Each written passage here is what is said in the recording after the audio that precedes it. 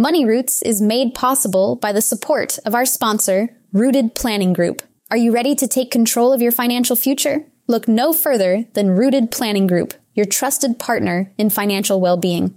At www.rootedpg.com, you'll discover a wealth of resources and expertise to help you thrive financially.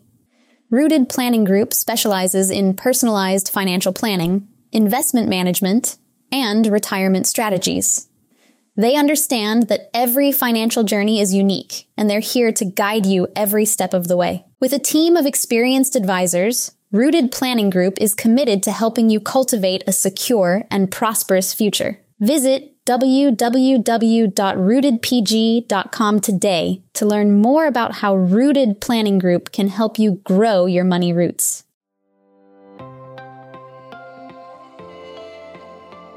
Very early on in the part of the process when I'm getting to know my clients, we do an exercise called Be, Do, Have. Right? Be, Do, Have was something that I learned kind of like goal setting, but Be, Do, Have is essentially who you want to be, with your values, how you want to come off there. You know, there's things that happen to you in life and you have an ability to respond. So making a decision for who it is that you want to be.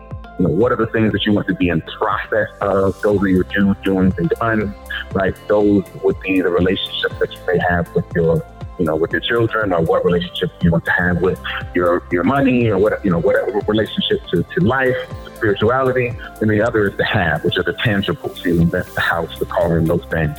So oftentimes when we get into scenarios where we're trying to determine whether something is ethical or not ethical, or technically legal or technically not legal, going back to who they've described as a B really helps to make that type of decision a much easier decision to make.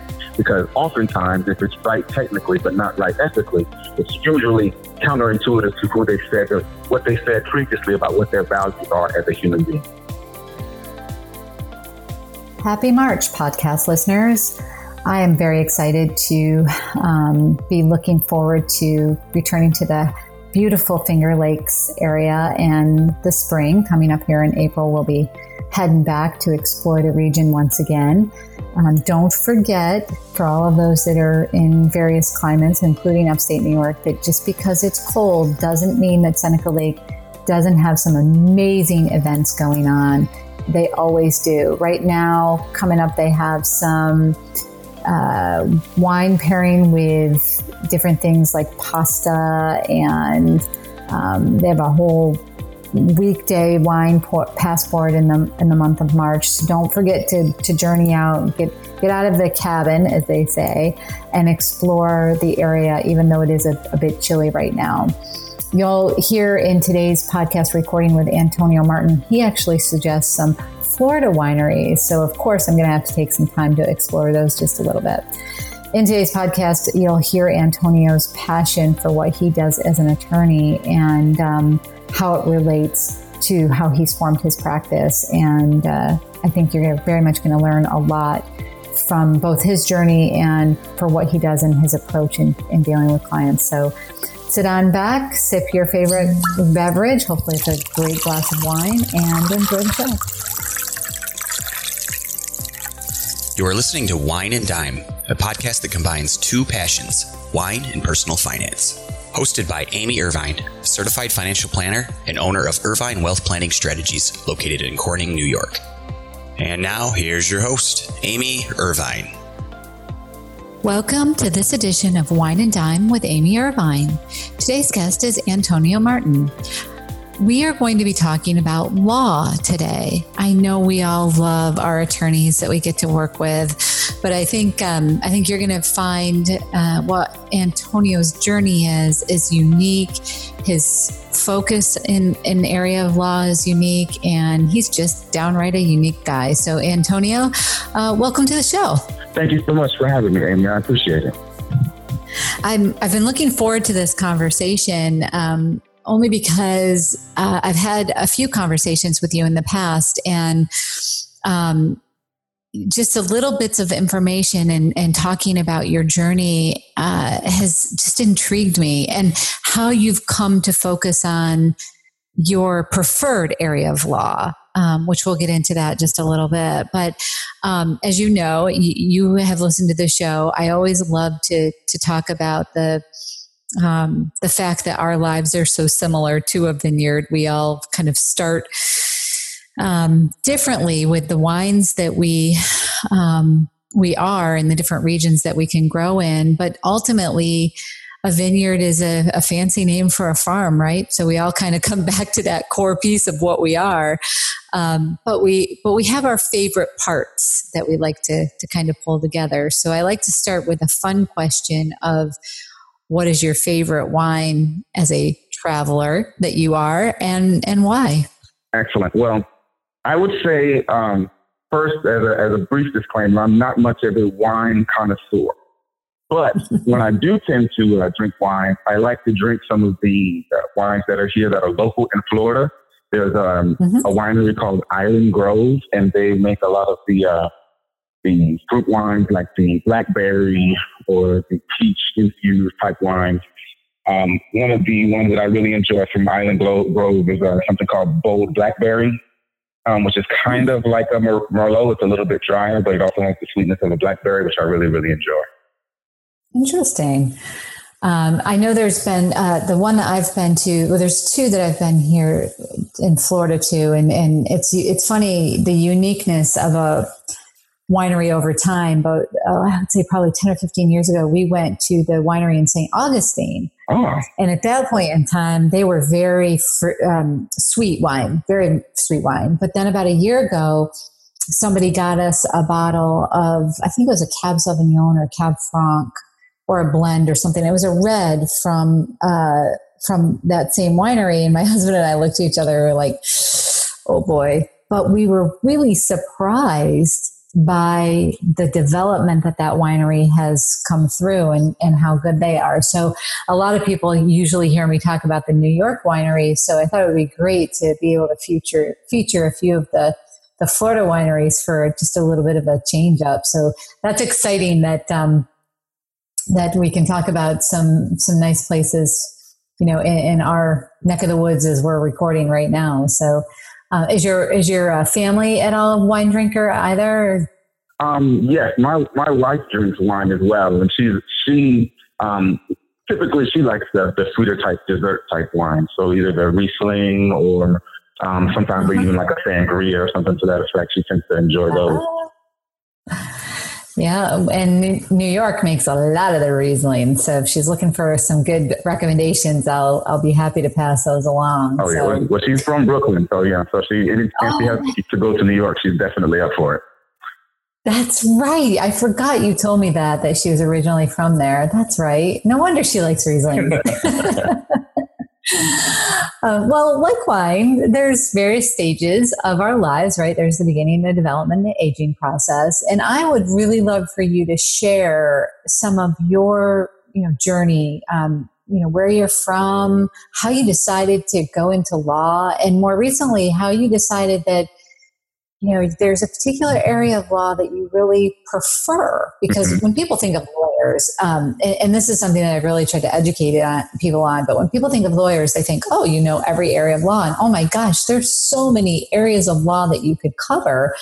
It's challenging to be an expert in everything. Absolutely. So I'd love for you to share your story with the listeners. Okay. Well, I was originally born in the North Florida area. My father was in the Navy and was stationed on a Navy base in Italy, which is where my name comes from, Antonio Giovanni. But I'm not Italian. And in Jacksonville, and I think we talked about this a little bit before. I grew up around a lot of my grandparents and their siblings. So in my family, we have about 8 people over the age of 90 in our family. And I was lucky enough to do a documentary with them and my father called Trip Down Memoir Lane. And growing up with so many elders in my life really helped to give me a sense of perspective, because anytime I would ask them a question, they would answer the question both in context of what's going on now, but not only what's going on now, but how things have come to a place where now is even, an option, for someone like myself. So, so I learned at a very, very young age, the wisdom of good counsel, so to speak, and how, coaches shorten learning curves. From Jacksonville, I moved into the Central Florida area where I ran track and field for quite some time. I was number one in the country in high school and went to college and ran some track there as well. And moved into doing some world traveling before I actually went to law school. So I spent about a month and a half, 2 months in China. It was my first time ever out of the country. Talk about culture shock. And I went by myself. So it wasn't something where I was a part of a group or anything to that effect. I went there. I did not know the language and I did not know what to expect. And it was a major, major culture shock. But getting that experience for what, another side of the world considers to be normal based versus what I here in the United States feel is and think is normal based on my understanding, really helped kind of garner what my experience in law would be like, my ability to understand both sides of a position, to empathize with my clients, and even be able to negotiate certain types of settlements. And so the experience before law school of going to China for a couple of months, and obviously I've done some traveling since then, but it's really kind of helped to mold and shape who I have become, not only as a human being, but also as an attorney.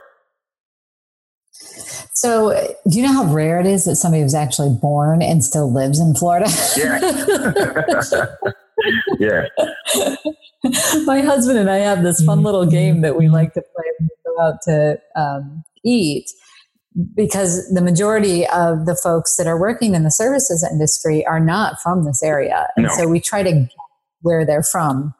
And then we'll ask them, we'll just say, we're not trying to stalk you or be weird or anything like that. But we have this ongoing, fun little game that we try to guess where our waiter or waitress is from. And we have found 2 ever that are actually from Florida. So it's exactly. rare. Yes, it's very few. Florida's a pretty transitional state, or a state where individuals come to, retire and things of that nature. So not too many people born and raised here in the state of Florida, but I am one of the few. And your kids are, correct? Absolutely. Yes. They were born in Tallahassee, Florida. So I went to Florida State and they were born there.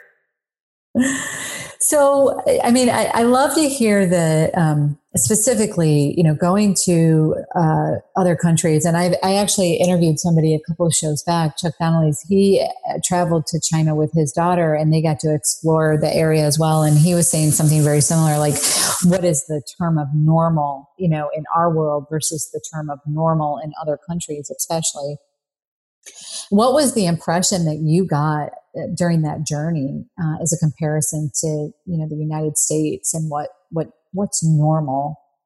Well, 2 things I really, really left with. One was that so much of what I had defined prior to my travels, I defined behavior in society almost in terms of right or wrong. This is what you're supposed to do, this is what you're not supposed to do, right? And everything was kind of in that perspective. But then going to a place like China or going to a place like Ghana in West Africa, and seeing how someone else has an entirely different set of beliefs, that they live by, really kind of adjusted my thought processes as it related to whether I should be considering things in terms of right or wrong or not. One of the really interesting things that took place was when I was in China, I happened to meet a young lady in Chengdu, which is in the Sichuan province, the southern part of China. And she spoke a little bit of English and we struck up a conversation. And she was talking about how excited she was to be able to come to the United States one day, but that presently she wasn't able to afford it. And so, me being, the idea guy that I am, I said, well, you seem to speak English pretty well. Why wouldn't you just tutor some of, your fellow peers or your fellow colleagues and save some money that way and to be able to go to the United States? And she seemed almost shocked when I made that comment. She said, I could never do that. I said, well, why not? Why would you? She's like, that would take money and opportunity away from my government. And I said, I'm sorry. What did you say? She says, in China, it's government, it's the government, and then it's family, and then it's self. I said, well, that's really interesting because in the United States, we can't wait to take money away from the government. We file our taxes and we do good. We give each other a high five. So it's just an entirely different perspective on how we relate to one another, which I thought was really, really interesting. The other thing that I really found to be amazing, and this is not just in China, but in Ghana and in Paris and all different places that I've been able to travel, and that's essentially how sheltered we can be here in the United States. Because when I travel outside of the United States, so many of the individuals I come in contact with know so much about us, not necessarily just our music or our entertainment, but they know about our politics. They know even some of the more nuanced things about styles of dress and fashion and things of that nature. And, to be completely candid, I knew very little about them and what their experience was, on a day-to-day basis. And they seem to know so much about me. So that was kind of an eye-opener as well, that, I need to be more of a citizen of the world versus simply a citizen of the United States. We all, share the same planet. Yeah, that's an interesting. Well, first of all, I chuckled when you said we try to, especially around this time of year, tax season, we're trying to figure out how to pay our fair share, but not $1 more, exactly. Right? Exactly. And they're thinking, no, we would take an opportunity away from our government. That made me chuckle. And secondly, I think, unfortunately, we are a very sheltered country. I personally, I read a lot, and I still feel like I'm living a very sheltered life. I don't know if it's just because we're so overwhelmed with information here in the United States that the ability to think about other countries sometimes is a bit daunting, or, I read the world news. I'm obviously from a personal finance perspective, trying to figure out the economics about what's going on worldwide. But it's amazing some of the other things that are going on that I've never even heard of. Yeah. And I don't even know history of some of these countries other than, very high level where they know ours, Absolutely. Absolutely. Amazing. And I know one of your dreams, very similar to mine, is to be able to travel a couple of months out of the year and explore different areas of the world and of the country, and to give that same level of exposure to your children. That's a driving factor from your perspective. What was the driving force that made you start thinking about that and thinking, how can I make that work? Well, I think the, beyond my grandparents and the elders in my family kind of pushing that idea of new experiences and challenging the status quo, it was also from an experiential place of going to a different country, spending some time there, experiencing the culture, and then coming back to the United States different than when I left. Right? I didn't necessarily need to pick up a book. I didn't necessarily need to have a teacher. Just going to a different place and smelling things that are different and seeing how individuals behave differently and how they communicate differently was in itself its own type of education. And so I thought it would be a really excellent experience for my daughters. I have 3 daughters, a 12-year-old and twin 10-year-olds. And I thought it would be an amazing experience for them. They can obviously take Taekwondo, and they can take gymnastics, and they can take piano, and all of those other things that they may be able to do over summers and over on the weekends and things of that nature. But I really thought if we had an opportunity to travel and really experience the culture, not only would they get an experience of the world and look at the world in a different way, but also they would get an opportunity to see their parents in a different way. Yeah. Because at home, we kind of know where everything is. We know what to do. We know how to look things up. But that curiosity of being in a place and not necessarily knowing how to go, the humility to ask for help, that sometimes, at least for someone like myself, I may not do as much or as frequently here in the United States. But if I'm in Ghana or if I'm in Amsterdam and I need to get somewhere, then I need to ask somebody to be able to do that. I need to find out where the train is or how to navigate the bus system. And so not only, I'm very, as a parent, I tend to like to parent from a place of example. So I welcome my daughters being able to see me as their father, be uncomfortable, ask the questions to get the information, and have their epiphany on the other side. Right? And so travel, I think, is a major, major part of that. It doesn't necessarily have to be travel, but travel is one of those areas that kind of lends itself to that type of learning. Yeah, so that's interesting because when I joke around with people and say I can bring everything back to the vineyard, I really think I can. Mm-hmm. When you talk about all the different influences that you're wanting to expose your kids to and to you to, I mean that is the development part. Like when you talk about like your favorite wine is like a Merlot, but it's got more blackberry to it. Well, why is that? Is that the influence of the actual blackberries added into the wine, or was that because that particular vineyard was highly influenced by blackberries, surrounding it? Mm-hmm. So, I always people joke with me, like she can turn anything back to the vineyard, but I really do think that our lives are very much like that and get that influence. And some of the things that you saw as a kid or that you saw over in China and you brought back and you've implemented within your own life because of that, or you think about things differently because of that, really does develop you as a person. Very clearly, I can hear that in what you're telling me for your story.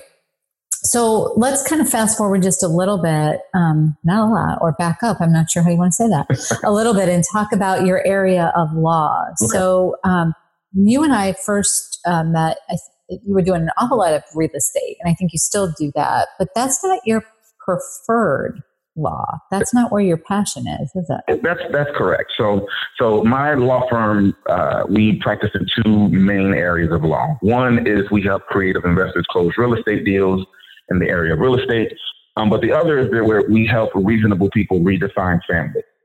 And that's the area where I would say more of my emotional intelligence and some of the intangibles that don't necessarily get learned in law school, I'm really able to bring those to light and provide a value to my clientele. So family law is important to me for a couple of reasons. One, obviously I have children of my own, but I've actually been through that process of having to redefine a family and going into court and being concerned or scared if my daughters don't see me every night, that they're going to know that their father loves them, and all of those different types of things. And one of the things I wish I'd had was somebody to help me clearly define not necessarily just the part that happens in the court, but that part that happens once the attorneys and the judges go away. What is the new normal that we really want to see for not only myself as a father or a client as a mother or father, but what type of relationship is it that they want to have with their children? And then from that point, from understanding, I think it was Mr. Covey with 7 Habits of Highly Effective People, when he talked about beginning with the end in mind.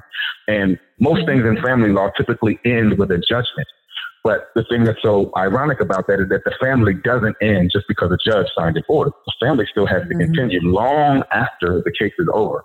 So really helping to define a new normal, a new way of living, a new way of establishing a relationship with the children, and building a case backwards from there has really been extremely helpful. And I really think that it's not only helpful to someone like myself as I'm providing value to my clients and my relationship with my daughters, but also in overall in general. Overall, giving individuals the clarity of thought to be able to establish what they want as a new normal, and then being able to navigate and find new ways of achieving that and sharing it with them.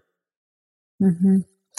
Yeah, the emotional part that goes with any kind of family situation where you would be practicing family law is really enormous. You generally don't, I mean, there's adoption and stuff like that positive, things that can happen along the course of that as well. But I would have to guess that the majority of the family law practice there's a lot of sorrow involved in that and a lot of pain and loss. Absolutely. I'm guessing. Absolutely. Not both in that area, and I would probably say probate is another area where someone's passed away and assets are being separated. That can also be an extremely emotional area. Yeah. where people's emotions are high. And it's challenging because even, otherwise extremely reasonable people or intelligent people don't necessarily do or make the same types of decisions in an extremely emotional place. So being able to really empathize with that place and bring clarity to it really calms down the emotions in a way where clear decisions can be made. Man, I think that's beautiful. And, I think that somebody, when you can say, I actually know how you feel. No, truly, like not just, I'm sorry I'm sorry for your loss. I'm sorry because divorce is a loss as much as, somebody's death is a loss. And there's been so many studies that, show that the grieving process is there. Even in the worst cases, it's still a grieving process. Absolutely. But to be able to say, that's one thing, like I do some collaborative work around divorce, but I don't do, I don't give legal advice, obviously, but I just talk about here's the way you might want to consider splitting your assets based on your income tax situation versus your income tax, or based on you're going to claim the kids, based on you're not going to claim the kids, that kind of thing. Right. And the emotion, the work involved in that situation and the emotion involved is really tough. When I'm scheduling those meetings, when I know that that's, what I'm working on for that day, I generally only schedule 1, maybe 2 meetings, but they're hours apart because I'm not even going through the emotion, and it's very, very, very draining. And I don't mean that like it's, like a negative thing. It's just that when you're sitting there and you're watching somebody go through that process and feel those emotions, and you can just, you want to like tuck them under your arm and say, it really is going to be okay. But you never say that because it doesn't feel like it's going to be okay Absolutely. It took quite some time before I really, at one point in time, I believed that the idea of empathy was just like something that you would say, right? Like, I understand how you feel, or I can relate to those feelings, and here's why, type of thing. It never dawned on me until I had a mentor that kind of related empathy and emotions to islands, right? He said, that essentially if I was going to experience empathy with someone else, I'd have to go to that island. So if a person won the lotto and they won $1 million, right, sitting there and telling them I understand does not help them to feel, it does not help them to feel like I can relate to them. I would be excited with them. Their emotions are my emotions. I experience it with them in that moment. No different if someone, were to pass away. And to say that I understand is not the same thing as to feel what they're feeling so that they can recognize that I'm not alone in that particular moment. And giving someone the company to feel something with someone is a really helpful way to process those emotions so that we can then begin to have a discussion about the things and decisions that need to be made moving forward. That's a great way of explaining that. I've never heard that way. And that really is that's relatable. Like I can think about that. And even just saying to somebody that's going through something that I'm not going through, just to say, I don't know the emotion going through of what you're going through, but let me try to help you and explain it in that way. That's really unique. I might have to pull that one out of the hat in the future, but that's a great way of, or even just thinking about it. Like, when you're listening to somebody and you're like, I have no idea like what you're going through feels. Mm-hmm. I just don't have a clue. Right. So how can I help you? And think about it from that perspective. When you first went to law school, did you know what you wanted to do at that point in time, or is this sort of morphed into the passion area? No, I think it just sort of morphed. Originally, when I went into law school, my aspiration was more so in the area of business law. I've always kind of touted myself as a budding investor and increasing my financial intelligence. And one way I thought to do that, one of the things that my grandmother used to always tell me as a child is that if you want to play a game, you have to know the rules. Well, in life, the laws are essentially the rules of how we manage our money, the rules for how we navigate things in family and in society. And so I thought that would be a good way to do it. And in fairness, I enjoyed that a great deal. But when it comes to, again, bringing in something that you are passionate about, bringing in some of the intangibles, there are only so many things that are going to allow us to differentiate ourselves in the service industry if all we're doing is practicing the things that we learned in school. Everything we learned in school, somebody else learned too, because they were in the same class. They went to a different school that did the same thing. It's the intangibles that we bring to the table, the background that we have as human beings, our relationships, how we relate to the world.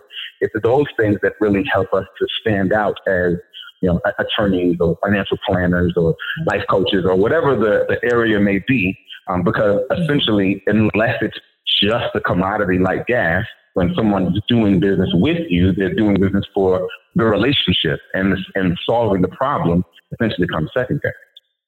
Yeah. Well, and I think especially when you're dealing with the areas that do need some compassion and do need some empathies, I think it really comes down to those that listen, right? I mean, you got to listen to what the person is saying. And I remember the other day I was in a little bit of a debate, I guess you want to say, and the person said, well, it's legal. And I said, but is it ethical? Right. I mean, there's a difference between what they were saying was absolutely legal. It was 100% legal.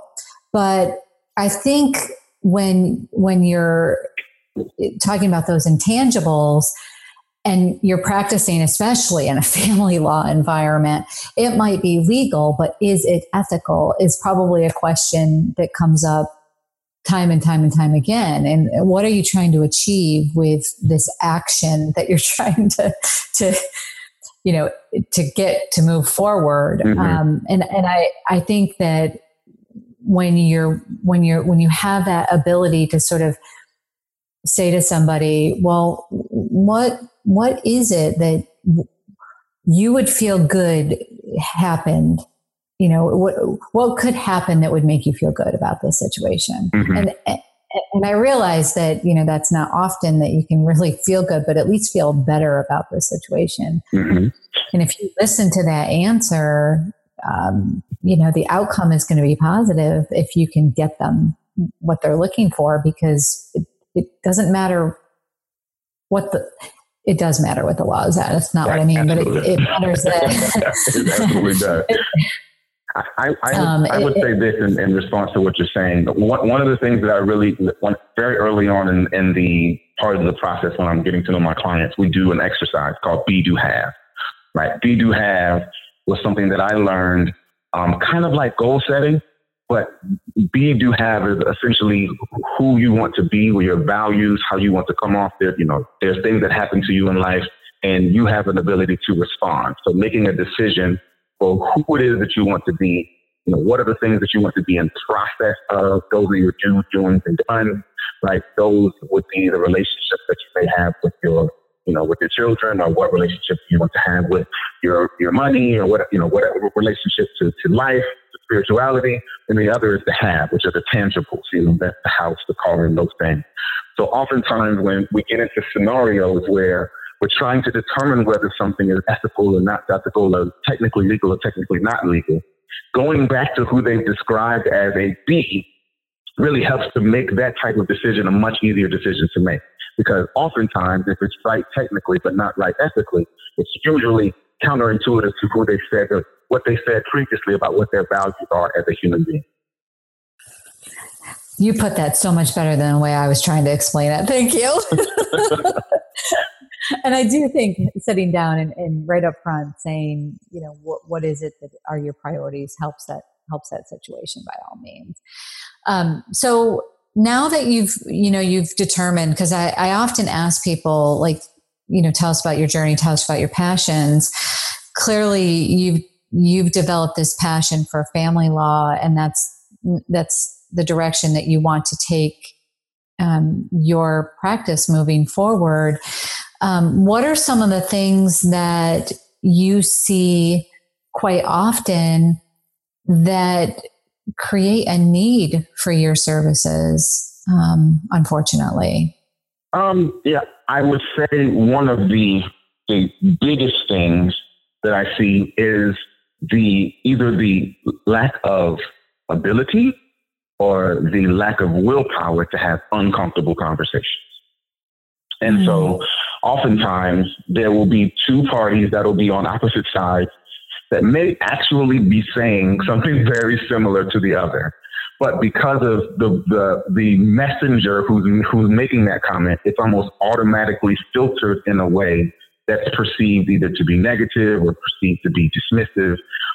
So oftentimes just the willingness to give each other, and when I say each other, I mean, on both people in the side, the space to say something as they see it without it being a personal attack really helps individuals to be able to see things more clearly. Otherwise, if individuals had that ability to communicate effectively, oftentimes they may not necessarily need an attorney to help to navigate through that process, except for the legalities of have you considered this, have you considered that. They don't necessarily, they need a guide. They don't need an advocate, if that makes any sense. But for those individuals who don't really communicate as well, not necessarily just what they want, but also what they feel or how certain things make them feel, that, in my opinion, is a big reason why individuals need to speak to someone like myself. Do you find that there's something in particular that is a very true statement? First of all, let me back up and comment on that, because I think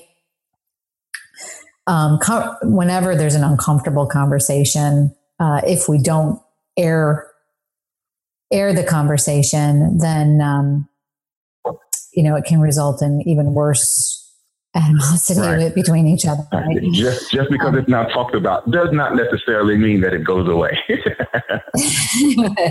and often makes it 10 times worse if it's not talked about. Right. Do you find that by being, you're sort of the intermediary, well, most of the time the intermediary on a lot of that stuff, do you coach people to try to have those conversations and they're just at the point that they can't do it? They don't have the mental strength anymore? Because I would guess that when they come to you, they're sort of feeling beat up at that point in time. Yes, very, very often. And I wouldn't necessarily say that I would coach them. What I do is I provide them the tools and kind of explain the landscape of how things are going to happen once the case, like what's going to happen during the case and what's going to happen after it. Right. So, there are a bunch of different factors, that courts look at when making determinations about time sharing or about equitable distribution and other things. So having the knowledge, is obviously step one. But during the case, especially when it relates to time sharing and relates to children, kind of encouraging and challenging the client to try something in a different way, try to communicate this way, right? And having the discussion, because of an email or because of a text message that they're extremely upset about. Well, could they mean it this way? Could they be saying something that, other than what is in black and white on that page? And at least allowing them an opportunity to consider the possibility that a different perspective is in play besides the one that they've been offended by. And then giving them the opportunity to practice how to respond to that in a way that still allows them to be true to who they want to be and true to the relationships that they want to have with the people around. I'm guessing that's not taught in law school. No. Because one of the reasons that I thought it would be so unique to interview you is that right there. I mean, that there's a few attorneys that I know, probably 5 or 6, that that really have that conversational relationship. Like, they're giving you advice on law and they're telling you, don't go this far. Like, this is you do not want to do this, and they're giving you advice and saying, these are your legal rights. But they don't often take the time to say, do you think it was this, or do you think it might be this, to calm the situation instead of continue to escalate the situation. Right. So kudos to you for choosing to adopt that way of practicing your profession. I think, that will definitely make people, in my opinion, very much at ease, putting them at ease just a little bit, knowing that, well, maybe person X didn't mean it this way. And it just doesn't, even if they ultimately say, well, I really do think that they meant it that way. And even if the person didn't mean it that way, at least there's a moment of calmness to the situation that will perhaps not. Where we have an opportunity to decide together how we want to respond, right? Because again, we're not in control of this other individual. We are in control of what we do with our stuff. And so just so you know, just to put it out there, so my mother had worked in hospitals for quite some time. She was a respiratory therapist, and then she went to be a C-level exec in the Panhandle area. And several years ago, probably right at the end of my law school career, she recommended a book to me called Crucial Conversations. And Crucial Conversations actually had a program, and it was something that they were doing in the hospitals to help doctors and registered nurses to essentially deliver bad news in the hospital. Right? And so I went through one of those seminars for what is necessary to keep a conversation safe. What are the things to notice when a conversation is no longer becoming safe, and how to keep it in that safe zone so you can continue to have an uncomfortable conversation. Those things were again not necessarily something that I'm in law school, and I did it really just because my mother said that she thought it would be a good thing to do. But at the time I didn't really have any expectations that it would be applicable to my law career, but it certainly has. So I'm sorry, it was Crucial Conversations. Is that what you said? Yes, Crucial Conversations. Okay. Oh, we'll have to look that up, and we'll post it in the show notes. And now it's going to have to go on my book list, because sometimes it's not so much in the clients that I work with per se, although they're sometimes exposed to situations that I need to be able to kind of talk them off the ledge a little bit from the emotion that they're feeling, especially anger. And that would be a good lesson for me to read through, or a book for me to reference on some ideas if I'm sort of stuck. So thank you for that recommendation. So I promised that I would keep it to around 45 minutes. So I want to just shift gears just a little bit and talk about you from a personal perspective, because I think it's really unique. When people get to listen to these podcasts, I think it's unique if they get to know just a little bit, not that you haven't shared already a little bit about yourself, but real deep and personal. What would you define, or how would you define success personally? Presently, I define success as having freedom of location. Right. So, at the present moment, my highest desire is to travel and experience the world, and then we talk about those different perspectives. And I really enjoy that. That's the thing that gets me up in the morning. That's the thing that I really, really get excited about. So I'm committed to continue to work should that be a necessary thing, meaning I don't necessarily have to generate passive income or reach a certain level of revenue or income in order for me to define myself as successful. But to truly be able to go to different locations and still be able to work remotely, those types of things are really how I've come to define the achievement of success. Now, the process, and I've come to appreciate this more, that, once I am on the path, once I have a plan and the ability to execute a particular plan, then I give myself permission to feel successful the whole way through. Right? So I don't necessarily just wait until I get to X, right? Because the moment I get onto this path, then I'm all I have to do is follow the steps, and I'm going to get there. And so being able to enjoy that entire process as opposed to just the achievement is also kind of a part of how I define success, whether I'm in the process of succeeding in a particular area. That's an interesting point of view. I've had many guests say that we need to stop and smell the roses, for lack of a better term. But I've never had somebody say that, that they're defining success is along the way, that it's part of the process. That's a very interesting, I'll have to think on that. It's a very interesting, thank you for sharing that. That's just, I think from a entrepreneur perspective, we often think success is, okay, when we get to this level of growth or we get to that level of growth and we're sort of chugging along. And I don't mean that like in a negative way. I just mean we're very focused. I know myself anyways, very focused on that. That's what success looks like. And we forget the fun that it is to build to that level. No, that's great. I love that. Thank you for sharing that. Yeah, I think it's really important because at least for me, remember, I'm a former athlete. And so the idea of achievement is just inherent. So regardless of what my goal is, when I get there, I'm going to enjoy it for 5 minutes, and then I'm going to choose another one, and then I'm going to go after that one. So without me giving myself permission, the ability to enjoy the process, which I will always be in, I won't actually have any fun. Yeah, that is so true, though. I mean, even that comment that you just made, like my husband has said to me many times, he's like, so you did what you wanted to do.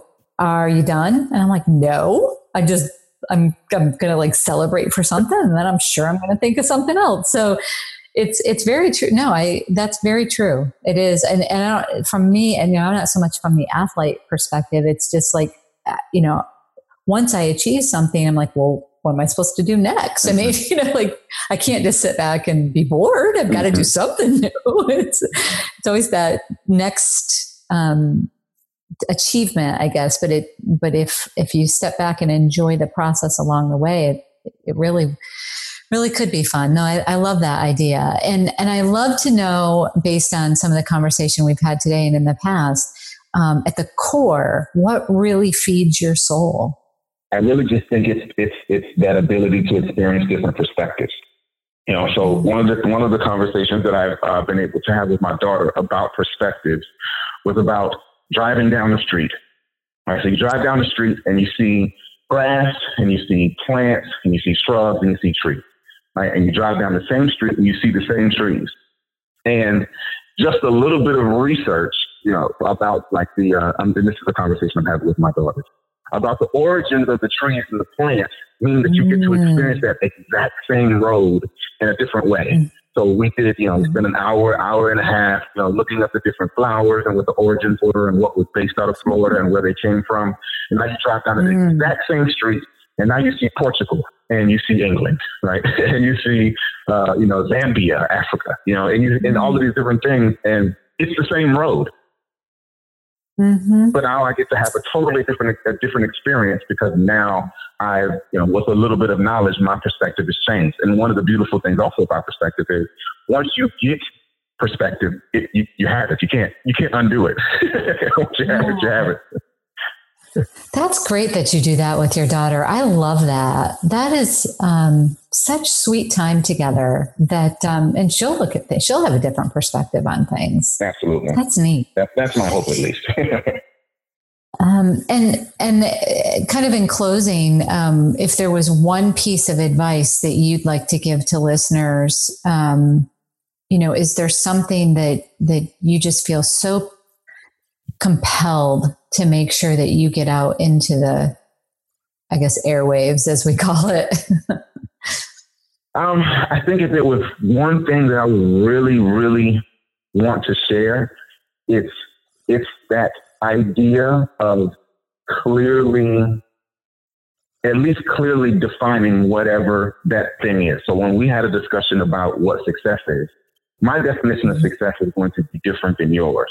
What's so interesting, at least in my own life that I've experienced, is that I'm born into a society that has a definition for what a man is, and has a definition for what American is, and has a definition for what African American is. And if I'm not careful, I will just adopt those without ever asking myself that question myself. And oh my gosh, I love that. And so what I really enjoy and what I have been enjoying is taking the time to ask myself the questions to get that clarity for what that thing would be. You know, that thing could be my relationship with my daughters, my relationship with my wife, it could be my relationship with my certified plan. But at least taking a couple of minutes to think about what I want it to be really helps, in my opinion, to almost without even trying to order steps so that very same thing that you want is something that's achievable.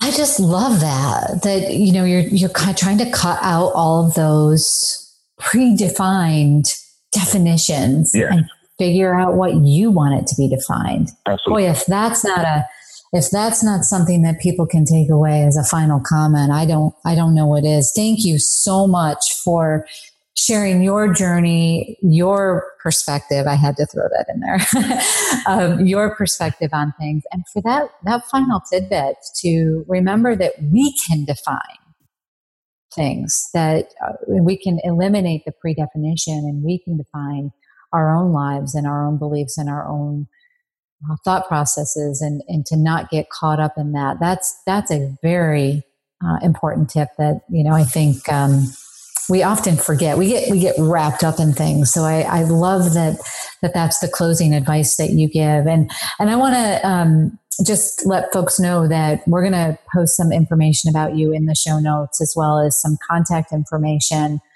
about you, so that if there's ever a need, folks know that they can reach out to you and, you know, get some advice, get some assistance. And I've deemed you the compassionate care attorney. I appreciate it.